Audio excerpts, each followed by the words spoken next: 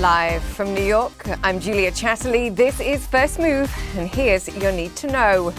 Didi does it. The Chinese ride-hailing app raises $4 billion in its US IPO. Tourism trounced. The UN warns COVID could cost $4 trillion. And space splurge. Elon Musk admits his internet satellite business will cost billions. It's Wednesday. Let's make a move.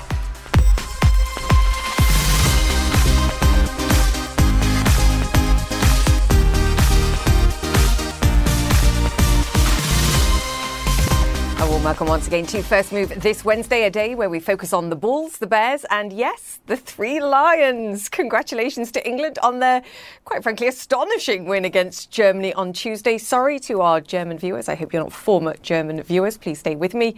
And good luck to England this weekend against Ukraine. And from a fab football crew to a wow Wall Street debut, the Lions share a focus today on the Chinese ride-hailing giant Didi Global, and a lion-esque roar, I think, from investors too, as Didi raised more than $4 billion. As I mentioned, we'll discuss the Didi delights and potential downsides too, perhaps, as well, throughout the show today. And from a headline-grabbing app to a softer open, as you can see on tap. Not much, though. It's the last trading day of the month, the quarter and the first half of the year, which can always be pretty lively. The S&P, though, on target for a fifth straight month of gains. That said, the third quarter could be increasingly choppy, I think, if higher growth and inflation pressures the Fed to quicken its policy pivot. So we'll certainly be talking and watching for that too. European stocks, meanwhile, pairing recent gains. Interesting on an inflation read there, though. Prices actually eased from a 2.5-year high in May, currently lying just below the European Central Bank's below or around 2% target. What about in Asia? Well, China ending the quarter with gains, but factory activity there slowed in part due to extreme weather-driven power shortages, the worst energy crisis there in a decade that could also weigh on export growth. An important Chinese export topping our drivers today too. As I mentioned, ride-hailing giant and mobility company Didi revving up for its US stock market debut in around half an hour's time. The Chinese company raised over $4 billion in the IPO, giving it a valuation of some $67 billion. Claire Sebastian joins me on this. Claire, I'm so excited about this one. You only have to have driven, or at least sat in a traffic jam perhaps, in one of the biggest cities in China, the first tier, second tier, third tier, or fourth tier, quite frankly, to understand the potential for the gig economy and ride sharing in China. What do we make of this one? What do we need to know? Yeah, so Didi, first of all, is being called, and quite rightly in many ways, the Uber of China. It dominates the ride-hailing market there. And, Julia, I just want to give you a sense of the size of the company, because by many metrics, it's actually bigger than Uber. Revenues last year were 21 billion versus 11 billion for Uber. It has 156 million monthly active users compared to 98 million for Uber. So this is a giant, but as you say, they are expanding far beyond the sort of core ride-hailing. They've got e-bikes and things like that as well. They're really investing in technology. They're really keen on electric vehicles. They're not only building out their own fleet with a purpose-built electric vehicle designed for ride-sharing. That's called the D1, but they're also investing heavily in autonomous driving. Interestingly, where Uber has actually scaled back its ambitions due to the cost of something like that, Didi is really ramping up here, investing in level 4, that's fully autonomous driving technology. It already has a fleet of around 100 fully autonomous vehicles. So this is a bet on the sort of the consumption of ride-hailing in China, but also on Didi's sort of embrace of this technology and its ability to grow what it calls the future of mobility. So a really interesting opportunity for US investors. It is, though, a bet on China. 93% of Didi sales are in China. Oh, Claire, I love that you mentioned the fact that people are calling this the Uber of China, which I think, quite frankly, is so 2017, because, of course, they beat out Uber in China and Uber invested in them back then.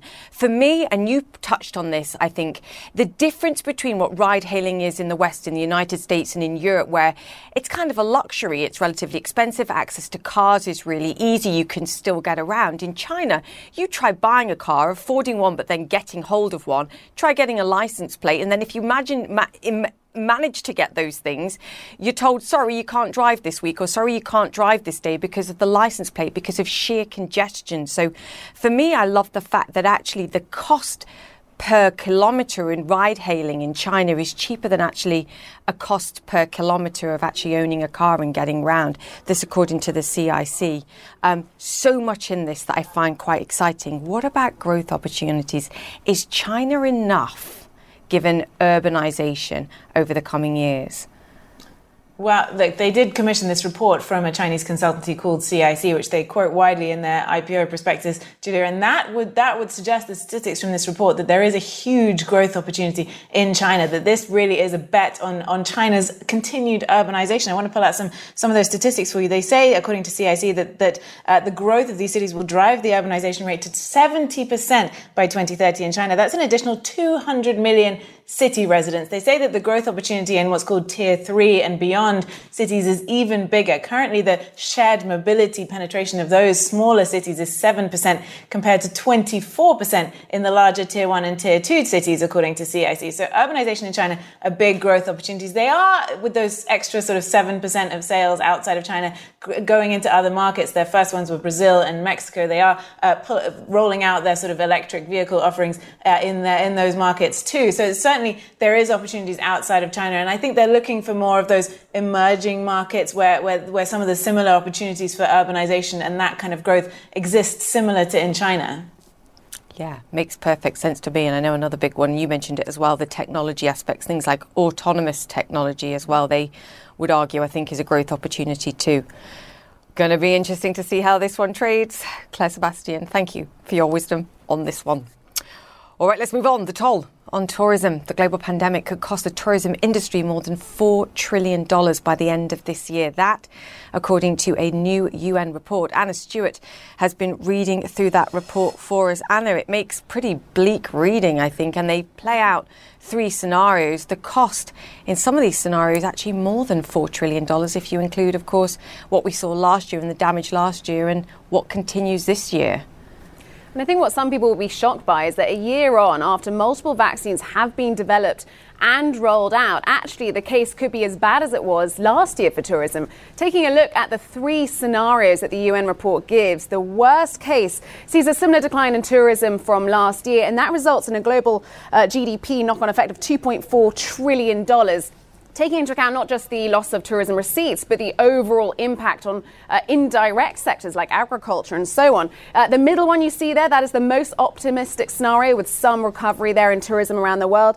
And the third option, Julia, this is really interesting. This is a 2-speed recovery. This is if countries who have 50% or more of the nation vaccinated see a recovery. So tourism is still down from 2019, but only by, say, 37%. But countries who do not have that level of vaccination are impacted badly. And you see a huge impact, actually, in terms of the global economy, $1.8 trillion down as a result of that. And I think the worry here for me, Julia, is when we were looking at the 2020 report and their various scenarios then, the worst case scenario was actually, as it turns out, optimistic.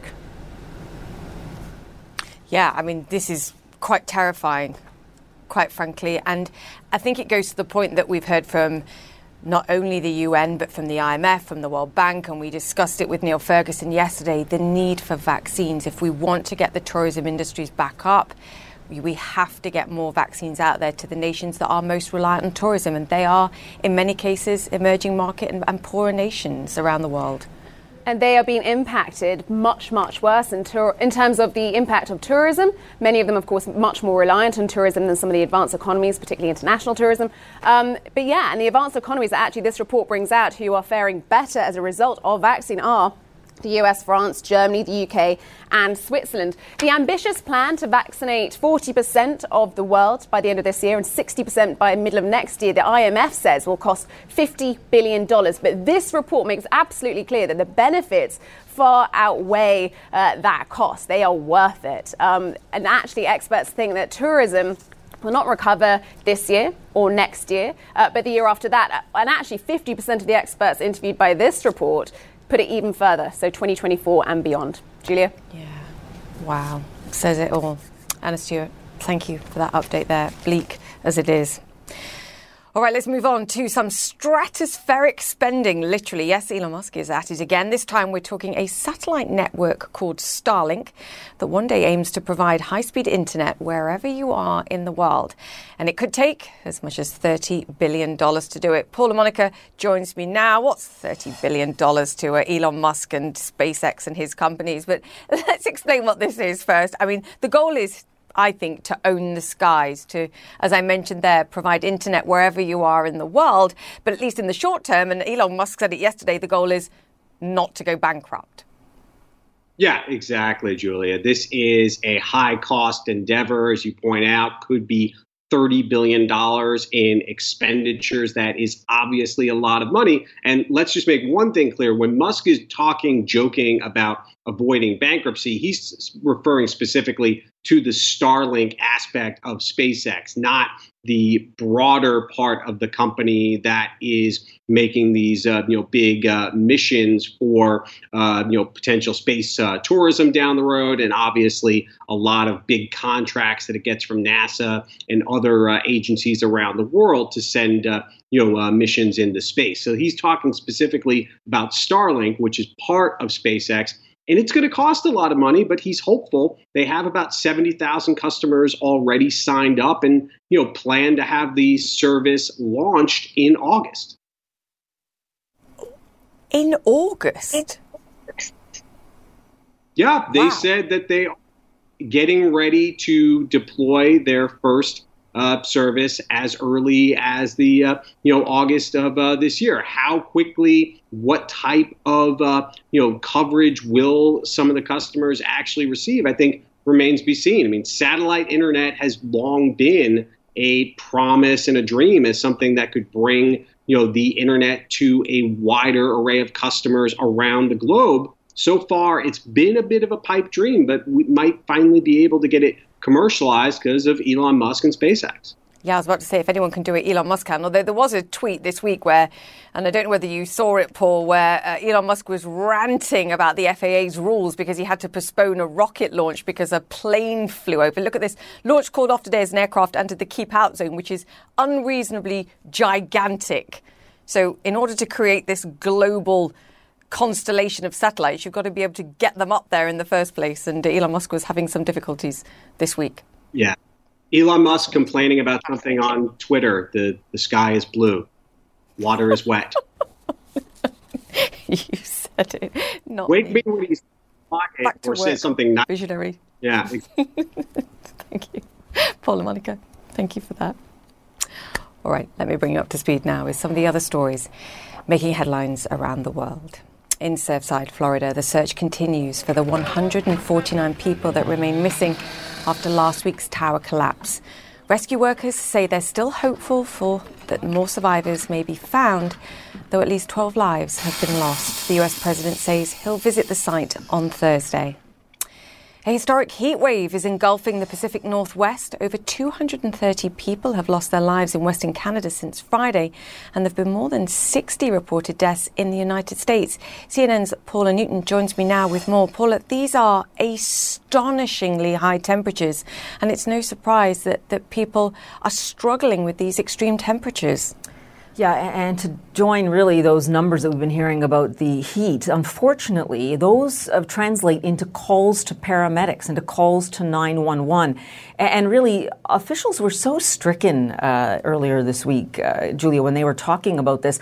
The chief coroner in British Columbia is saying 233 deaths. Now, look, she's saying I can't, since Friday, so just in a span of 4 days, she can't say all of them were related to heat, but dozens of them were. What was happening, Julia, is that people were in heat distress before they really knew it. The temperature's so unbearably hot, over 40 degrees Celsius at least. Linton, British Columbia, for the third day in a row, Tuesday recorded the highest temperature ever in Canada at about 47 and some odd degrees Celsius. That is hotter than the record temperature of Las Vegas. And Julia, this isn't changing. You know, we discuss on your show many times the impact of climate. You know, Environment Canada has said repeatedly in their climate change report that what would normally have been a once in a century event will now be once every 20 years, perhaps once every 5 years.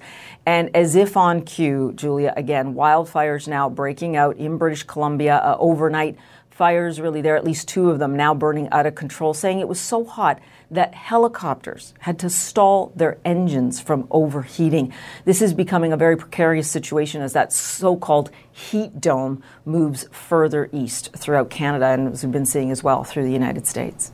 Yeah, I mean, it's dangerous for so many reasons, Paula, and I think you raise a great point that is this the year finally that the skeptics over global warming suddenly quiet down and we take more action, whether it's business or as individuals, about protecting the environment. But I just wonder in the short term, what are people being told to protect themselves, and what impact are we seeing on infrastructure too? I mean, just basic things like roads. They were not built.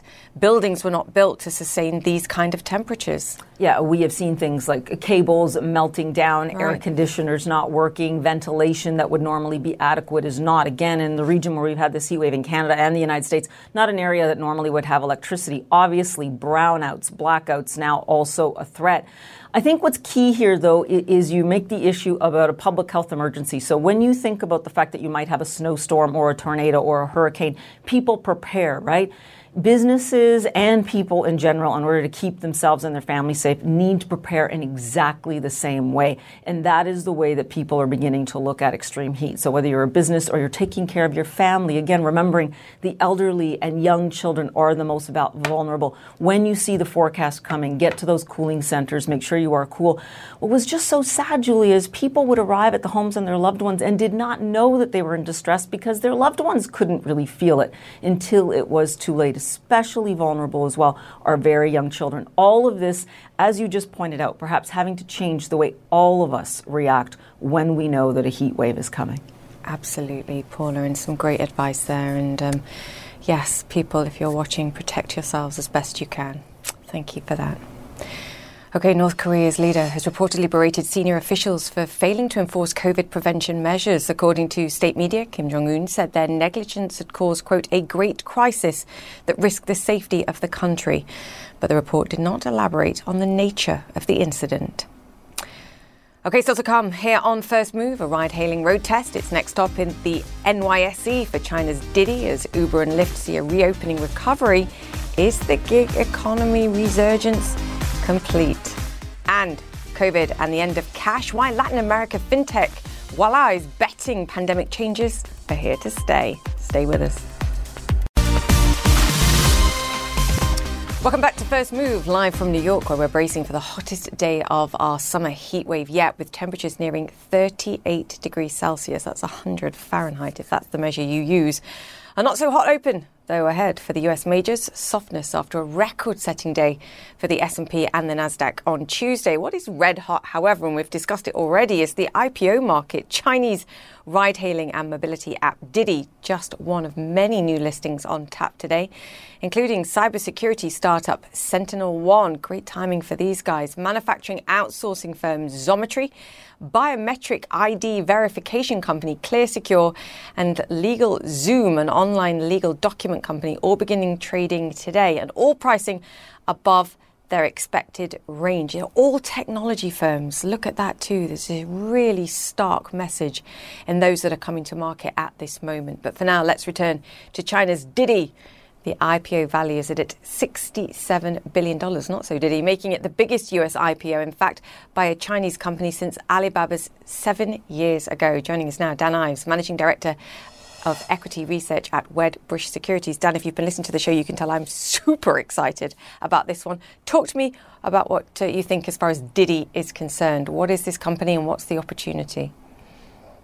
Yeah, I mean, look, I think this is, as you talked about, most anticipated Chinese IPO since Alibaba, but it's one of those unicorns in terms of Chinese tech players going after the gig economy. That's $1 trillion market. I mean, when you think about China, by 2030, you'll have about 70% of the population living in cities. You know, many don't have cars, especially compared to the U.S.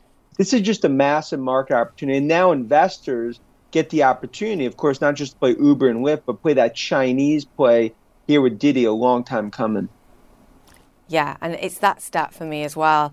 If indeed 70% of the Chinese population, we're talking, 1.4 billion people are living in urbanized environments, that's too many people trying to be on the road in cars. Perhaps ride-hailing is a far better opportunity. And I talked earlier on just in terms of the cost difference, at least at this stage too. But it's not just about that for these guys. It's about looking at the mobility value chain as far as I can see too. They see value in electric vehicles, and we've all talked about the pollution aspects of operating in some of the biggest cities and some of the second and third tier cities too. Do you see this as a huge part of the story as well, or at least some part of the story? Yeah, it's a big part, because you could say the sort of tip of the sphere is ride sharing, but the broader ecosystem, what they're tapping into, especially on the EV, is that green tidal wave. And that, especially given the broader climate, what we're seeing in China, I mean, they're pure play and really have an iron fence around that market. You know, when you compare it even to the US, you continue to have Uber and Lyft, where they battle it out in Game of Thrones style. Didi really owns China, and they're going to continue to expand throughout Asia. And I think you look at this, it's a pure play, almost an Amazon-like model, especially going to China, you know, when it comes to e-commerce, but more importantly from the EV side. Yeah, I mean, I think they've got around 1 million electric vehicles on the platform already, and clearly hoping to scale that up around a third, 30%, I think, of the charging infrastructure as well in China, which is, of course, going to be crucial as well. It's a huge country, just to be clear. And, of course, that ties to some of the broader concerns when we talk about Chinese tech companies, about the prospect of tighter regulation. They're a giant technology company. They are by far the most dominant player in ride-hailing. Any concerns there, particularly given when you're talking about electric vehicles, to your point, the green tidal wave that we're seeing in China, and trying to sort of enable mobility in cities? Perhaps they align to some degree, if not to a greater degree, with regulatory thinking, at least in China. Yeah, that's a great point, because I think when you look at the regulatory, of course, Alibaba, Baidu, JD, and others, they continue to be Tencent in the sort of hairs of regulators. I think Didi, that's part of what investors are going to see. I don't really see too much regulation issues there from an antitrust or, you know, in terms of some of those other sort of anti-competitive issues. And I think that's important, because when you look at what's happened, of course, in the U.S. and China, that's an overhang, not just on U.S., but Chinese tech stocks.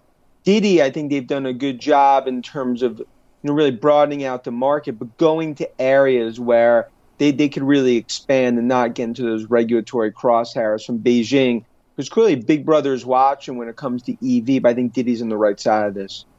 What about potential growth opportunities? Claire and I were talking about not only within China, which is clearly a huge market in of itself, but also perhaps looking around and looking at other emerging markets that have the same kind of challenges, the same kind of structures. Brazil, of course, is already one that they're focusing on, but it's such a tiny fraction of the revenues that they're bringing in right now. Do you see that as an opportunity? Because clearly, if you look internally in China, and perhaps some of the comparisons that you could make with an Uber, for example, is delivery not an option in China. I don't think it's just dominated by other big players. Well, look, I think also if you look at Uber, I mean, they kind of went down that path as well, going after so many different countries, and had to scale that back. I think when you look at Didi, because of the China market and just the secular growth, I think some of these other areas are sort of the growth story when you look out the next 3, 4, or 5 years. For now, they're going to continue to focus on China and broader Asia, because, you know, we're talking about a market that's about 3 to 5% penetrated today. And those trends, unless they drop the ball, I mean, they're going to continue to see massive growth. And this is something in the decoupling between U.S. and China and tech. U.S. investors want to play Chinese tech names. And I think that's very interesting to see the appetite as you see this play out, and not just today, but over the coming weeks and months in terms of how the stock reacts. Yeah, great point. And the stock reaction was where I was coming to next, and just valuation here. I mean, I've seen a number of analysts point out that actually this gives them an approximate valuation, at least where they've priced this IPO, where they were raising money back in 2018. And, you know, they've had some challenges. They've had questions over the security of passengers. Then, of course, COVID hit in 2019, which was a sort of superstorm for the gig economy and for ride hailing in general. What do you make of of sort of valuation here, and what are you saying to investors about potentially getting in or not here? Well, especially on the gig economy. And we saw similar with Uber and Lyft. And these companies have really been through a Category 5 storm, especially with COVID and what we're seeing with ride sharing. But now the issue, just as we're seeing with Uber, it's about drivers, price surging, and to make sure you start to see growth here. We love playing the gig economy. I think Didi is a great way to play the Chinese side of it. But it's an execution story. And I think that's what they're going to need to prove out, especially as you're starting to see this sort of massive rebound in the gig economy names, Uber and Lyft, but it's that balance, and that's what Didi's going after, especially as they really have an iron fence around that Chinese market. Yeah, and I mean, as they've come out of that and sort of pivoted away from saying, look, safety comes first and then we'll focus on growth, and for all the challenges, they've still seen double-digit growth, I think, over the last few years. So it's going to be an interesting story to watch. Dan, always great to get your insight and perspective. Dan, thank you. Of Wedbush Securities there. Great to chat to you, sir, as always. The market opens next. We'll see how it trades. Stay with us.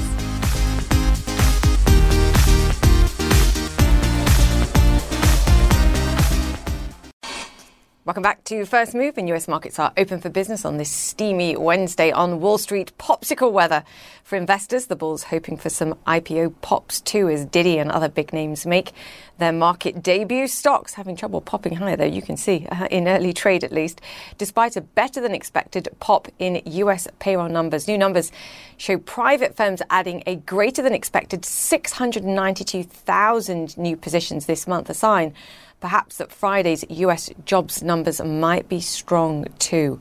A scorching petrol pop too going on in the market. Brent and US crude up around 1% as data shows US crude supplies falling at a faster than expected rate. Remember, OPEC Plus meets tomorrow to discuss production levels, and commodities wrapping up a mixed month, in fact. Overall, crude up more than 10%, natural gas up 22%, but aluminium only rising a modest amount, 2.4%, as you can see, and sizable losses for both copper and lumber, despite monster gains in prior months too. So that's a relief, I think, for the broader industry that use them.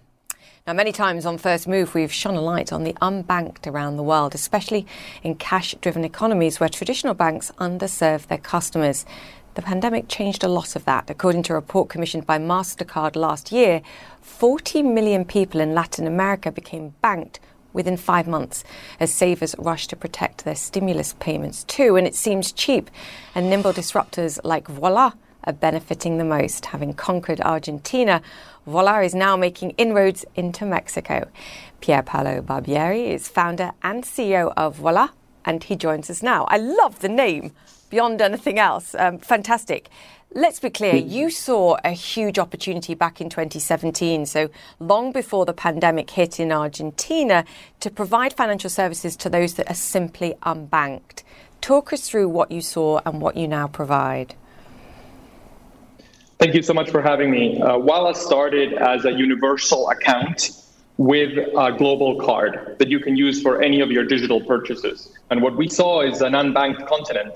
In Latin America, over 50% of adults have never had access to a payment mechanism that is not cash. And that's what we're here to solve. So we started with that premise that you can buy anything you want anywhere around the world with a global card. And then we've evolved from that. So now you can pay your bills, you can pay your cell phone, you can invest, you can take a loan, create a credit history. And now we even have merchant acquiring services that we launched just a few months ago to help not just consumers, but also small businesses. And as you said, we started in Argentina, where 50% of adults had been completely left out of the financial system. And now we're in Mexico, a country where around 65% of the population has never had a card to pay with. I mean, this is astonishing. It's the ultimate disruption in terms of financial products and easier access to finance, online finance in particular. And yet it's not disruption at all when, as you say, the statistics are so vast for the people that simply don't have access really to anything other than cash. It's absolutely life-changing. And the growth that you've seen is pretty astonishing too. I mean, if I have this correct, 20% of people between the ages of 20 and 24 years old in Argentina have one of your cards. Actually, it's almost like 25% now, and right. Almost 10% of the whole country, which is insane. But we're very happy because it means that there is demand for these kinds of services, but people had been left outside of the system for so long. And as we always say, we ask people to believe in democracy and capitalism, but then we don't give them access to the system. And so we're here to provide that access, to allow people to create a credit history, to give them their first loan, their first investment or savings product, and even an insurance product, which is essential, as the World Bank says, for emerging markets to be able to grow out of the middle income trap. Whether you're looking at Argentina or you're looking at Mexico, they are countries that have had a history of challenges in terms of the economy, in terms of the currency. How are you pricing risk when you're talking about people that traditionally have only used cash? And to your exact point, building a credit history is so essential to be able to bring the cost of credit down. How are you pricing the risk of giving money to these people or access to credit? That's a great question, Julia. So what we've done is start with the most inclusive possible product. And so if you start with a revolving credit card, it's very difficult because you have to turn 90% of people away. Why? Because they don't have a credit history. Why don't they have a credit history? Because they've never had a card. So it's a self-fulfilling prophecy that is very negative and has a very negative externality. What we do is start with debit. So we give everyone a debit card. And so you can only spend at first what you have on the card or what you have on the Walla ecosystem. And as you grow that amount, and as we know a little bit more about you, how much you make and how you're paying, your bill payments, your cell phone top-ups, now we even have a transport card in Argentina, like the Metro card in New York or the BART. We create a credit history for you, and then we can give you access first to installment payments, which are very popular in Latin America, and then personal loans. And with those personal loans, you can become an entrepreneur, or you can do remodeling in your home. Anything that you want, you can access at an affordable rate that wasn't accessible to you before because you didn't have a history. So with debit, we are able to give a lot of people access to building that history just with the money that they have, no more than that, and then allow them access into credit and make it rewards-based. So the more we know about you and the more you pay back, the lower your financial cost and the more inclusive it is. But it has to start from a product that we can give everyone. Just in the last month, we issued over 130,000 cards in Argentina. That's like 0.3% of the population in 1 month. And we issued over 40,000 cards in Mexico. And so as we see this, it's a great opportunity to finally bank Latin America and end this lack of financial access that has been so unfair to these societies for so long. Yeah, and I'm assuming in terms of how you make money here, it's fees on the credit card. I know you're in growth phase. We're in year 4, which is just astonishing in of itself. But I'm just looking down the number of people that have invested in you and the names: Tencent, SoftBank, Soros, Goldman Sachs Investment Partners, Point72. I mean, these are huge names that are looking at what you're doing and saying, we see great growth opportunities in this as well. Are you profitable? No, not yet. And that was definitely part of the plan. When I started this in 2017, we were very lucky to have investors that understood that if you're going to give everyone a free account and a free debit card, things that are naturally free in the United States where I lived for 12 years, but I wanted to bring it to Latin America where the banks charge you opening fees and maintenance fees, renewal fees, all those bad things that they don't do in the developed world. And sometimes it's the same institutions, but they do it in Latin America. We had to think long term and we had to think about real scale. And so I'm very happy to tell you that even though we're not profitable, we already cover just about 70% of our costs in Argentina. And as you know, Argentina has gone through very difficult times in the last few years, particularly from a macroeconomic perspective. But what started as an account now has investment services, it has lending, it has merchant acquiring services, and now even insurance, which we just launched 3 months ago. So you can access insurance services, and we act as a broker for those insurance products, and we get a small fee from the provider of insurance. But if you think about it, we are cutting 80 to 90% of the costs that it would have been for that same insurance company to provide that product. And so we don't take our money from the user. We just provide the financial marketplace, and we charge the companies that sell those services. But we always make it a priority to have our social mission clear. So the products need to be not just inclusive, but also very transparently priced. Because one of the problems in the emerging markets, and in particular with middle class and lower middle class audiences, is that people give them products and they are not transparent. So the people that have the least end up paying for things that they didn't really know about. And we really don't want that kind of business. And so we're very happy about the growth trajectory. And in fact, our investors are telling us to invest more and grow more. I'm sure they are. I have 30 seconds. We said that you're sort of a disruptor, but you're not, because you're going for parts of the market that the big banks aren't accessing. What's the greater likelihood here, that they come and try and buy you to operate and do what you're doing, or one day you're going to go in and sort of buy them and sort them out? Well, we'll see, but we're not for sale. We're very happy with our growth. We are in the middle of a regulatory process. We're in the middle of a regulatory process with the Argentine Central Bank, where we just bought a bank license that needs to be approved by the central bank. And we're also very happy with our growth in Mexico. Mexico is a country of 130 million people, 65% of which have never had a card. And we're very happy to be now the fastest growing fintech in Mexico. So I think that there's a lot of opportunities in Latin America for innovation, for technology to disrupt, and to create better products that are more transparent and more inclusive. Awesome. We will chat again. Got so many more questions for you. I'm going to be fascinated to watch you rise.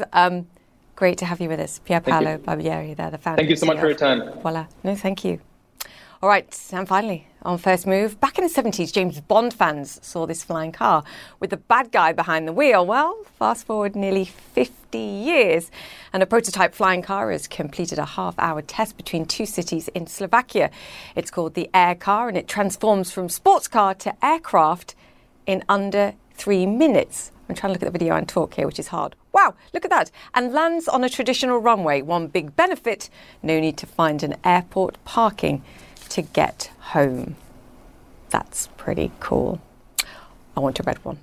That's it for the show. If you've missed any of our interviews today, they will be on my Twitter and Instagram pages. Search for @JChatterleyCNN. In the meantime, stay safe. I'll see you tomorrow. Marketplace Europe is up next.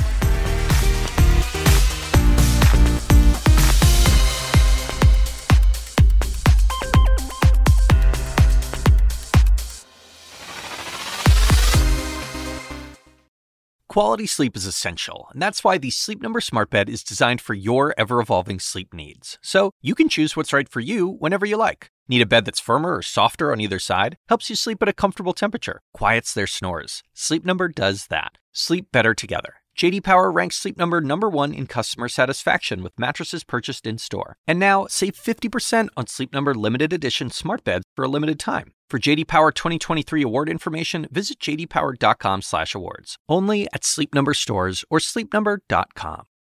I'm Dr. Sanjay Gupta, host of the Chasing Life podcast. In honor of our 10th season, we want to hear from you. Leave us a message at 470-396-0832 and tell us how you chase life. It could be used on an upcoming episode.